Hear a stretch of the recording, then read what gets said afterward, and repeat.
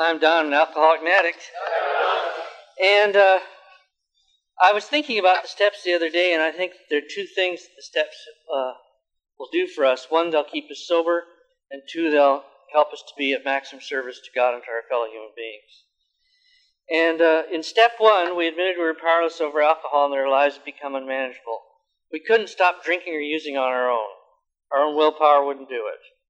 No human power could relieve us of our addictions or our alcoholism, and we had to find a power which we could live by, and it had to be a power greater than ourselves.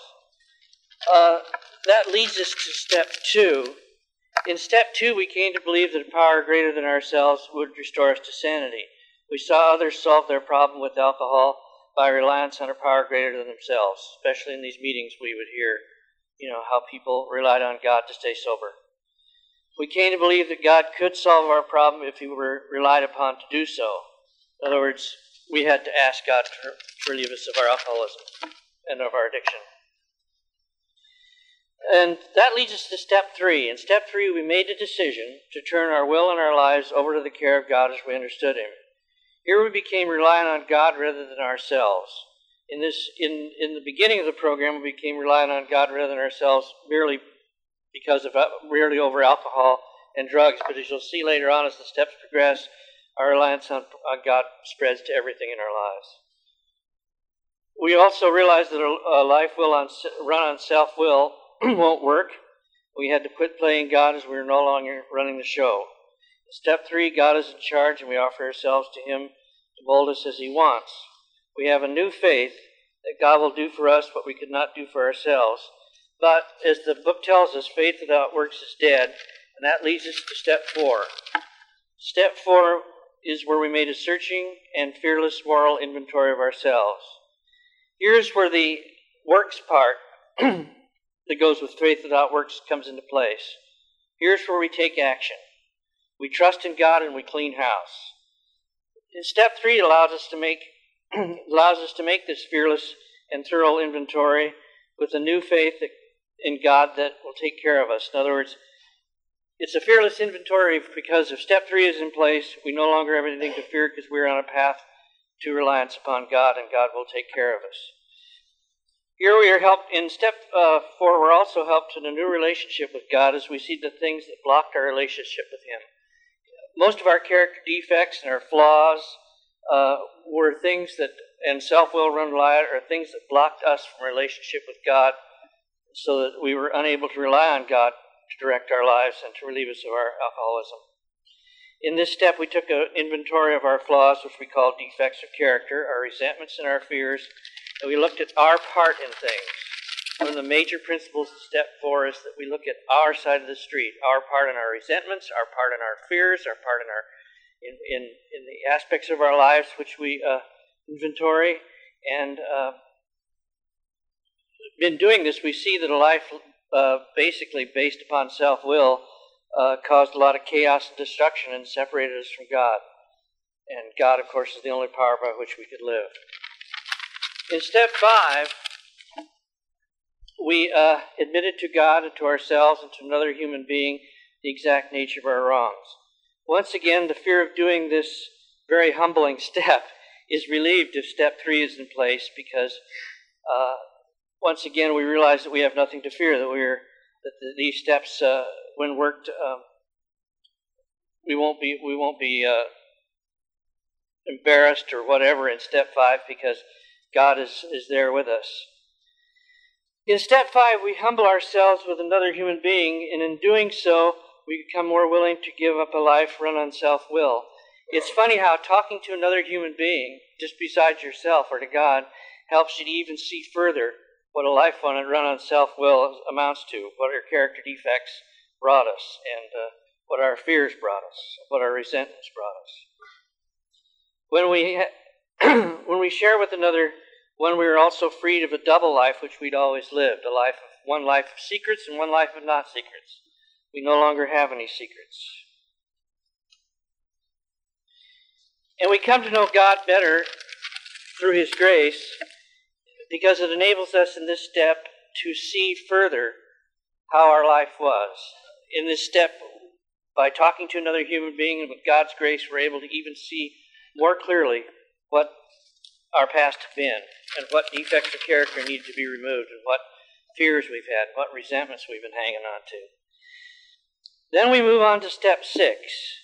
In step 6, we're entirely ready to have God remove all these defects of character. In this step, willingness is the key, and this is a very difficult step because willingness is the key. In step 6, we're required to become willing to have God take away these defects, the defects of character and the resentments that are listed in our inventory, and our fears. We no longer want to behave as we had, and we have to become willing to have God instill new behaviors in us. In other words, in step 6, it's implied that not only do we become willing to stop doing what we're doing, but we become willing to have God direct us in a new way, to put something in the place of what we've been doing. In many cases, and in mine in particular, we hang on to our defects of character, and there's some of them we just aren't willing to let go of when we get to step 6. And step 6 follows step 5, and it doesn't mean it follows in a year's time, it follows it right away. But there are some defects of character that we find out that we are not willing to let go of.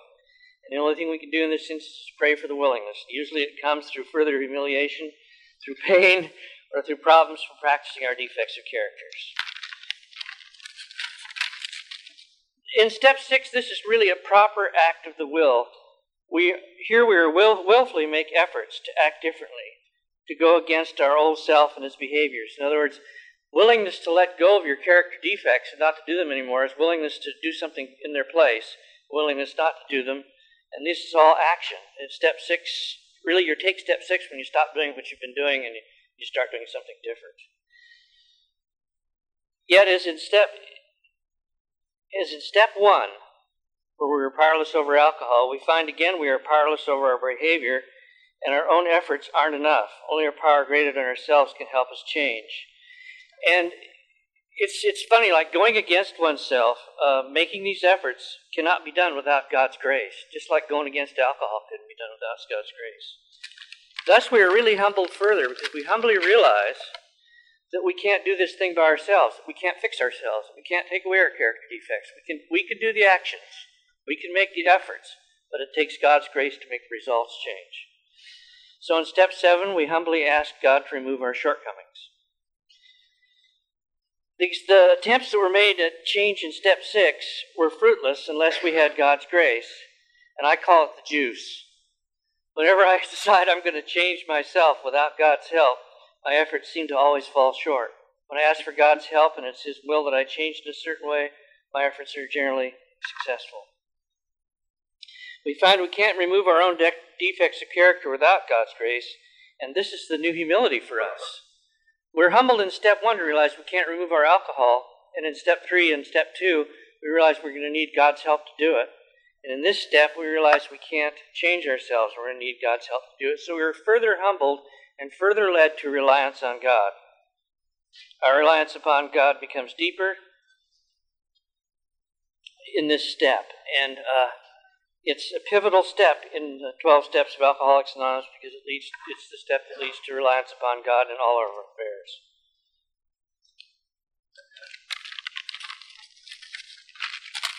We make the efforts in step 6, and in step 7, God handles the results. In step 8, we made a list of persons we had harmed and became willing to make amends to them all. Once again, the transitional principle, faith without works is dead, is active in this step. Step 8 and 9 are heavy action steps, and they are once again another leap of faith. We realize that God is going to take care of us, that we're doing what God wants us to do, and in that instance we realize that we'll be safe and that the results of these 2 steps will be just fine. I know when I did my 9th step, I had a lot of problems until I realized that God was in control. We further humble ourselves in this step, and we reinforce step 6. In this step, we see how our character defects and self-will affected our relationship with others. In other words, self-will run riot, fear, character defects, the basis of resentments, all these things affect our relationship with other people. And we list these relationships in step 6, and our part in these relationships and become willing to make amends for our part in these situations. This further drives us to the willingness that's necessary for step 6, so it kind of drives us backwards. We really see our part in things when we make this list. We even get a clearer picture of how our character defects caused us to have ill relationships with other human beings, and it helps us become more willing to let go of some of the things that we weren't initially ready to let go when we did step 6. In step 9, we made direct amends to such people wherever possible, except when to do so would injure them or others. The amend means to change. That's what the word amend means. And this step is a pivotal step when it comes to the process of change that we go through, or the transformation we go through when we work these steps. When we make direct amends to another human being, when we confront the human being directly in the eye and say, look, this was my part in things and it was wrong, we are further humbling ourselves, and we're also driving home the point that the defective character that was the basis of the problem needs to be done without. And so this also throws you back to step 6. I know when I did a couple of my 9 steps, I really saw much clearer than I had my 5th or my 8th step how I had harmed this other person and what my part in it was, because I had to just sit there and right in front of them and humble myself and tell them what I had done and make amends for it. So this really helped me to change. My 9th step helped me to change a great deal. It helped me to see my behavior much clearer than I had until I reached the 9th step. In the 9th step, we also take responsibility for our behavior. When we go to another human being to make amends to them, we tell them what our part in it was, and we tell them we were responsible for what occurred in the situation. This is also part of the pivotal part of the change that's involved in this step, because when we take responsibility for our actions, we finally are able to change them through God's help. An implied part of step 9 is that we continue to live the amend which we make. In other words, if we have harmed someone in a certain way, and we go and we make amends to them, and we are willing to do without the defects of character which allowed for that harm to occur, we need to live that amend. We need to live differently. We need to act differently towards that person than we have in the past. We need to no longer do what we have done. We just can't go say, I'm sorry, in our amends, and then repeat the behavior over and over again. It's implied that we change. The real purpose of this step is to fit ourselves to be of service to God and to our fellow human beings, and this is a real change. This is a true change. That's the change the transformation steps really are about, is preparing us to be of service to God and preparing us to be of service to our fellow human being. And the first 9 steps are the steps that initially set the principles in place which allows for this change. In the 10th step, we practice many of the principles which go from 4 through 9 in our daily lives ongoing, and that's when in all our affairs. In other words, in the 12th step it says we practice these principles in all our affairs. The 10th step is a place where we actually practice these principles in all our affairs. We continue to take inventory and continue to make amends when it's necessary. Thanks.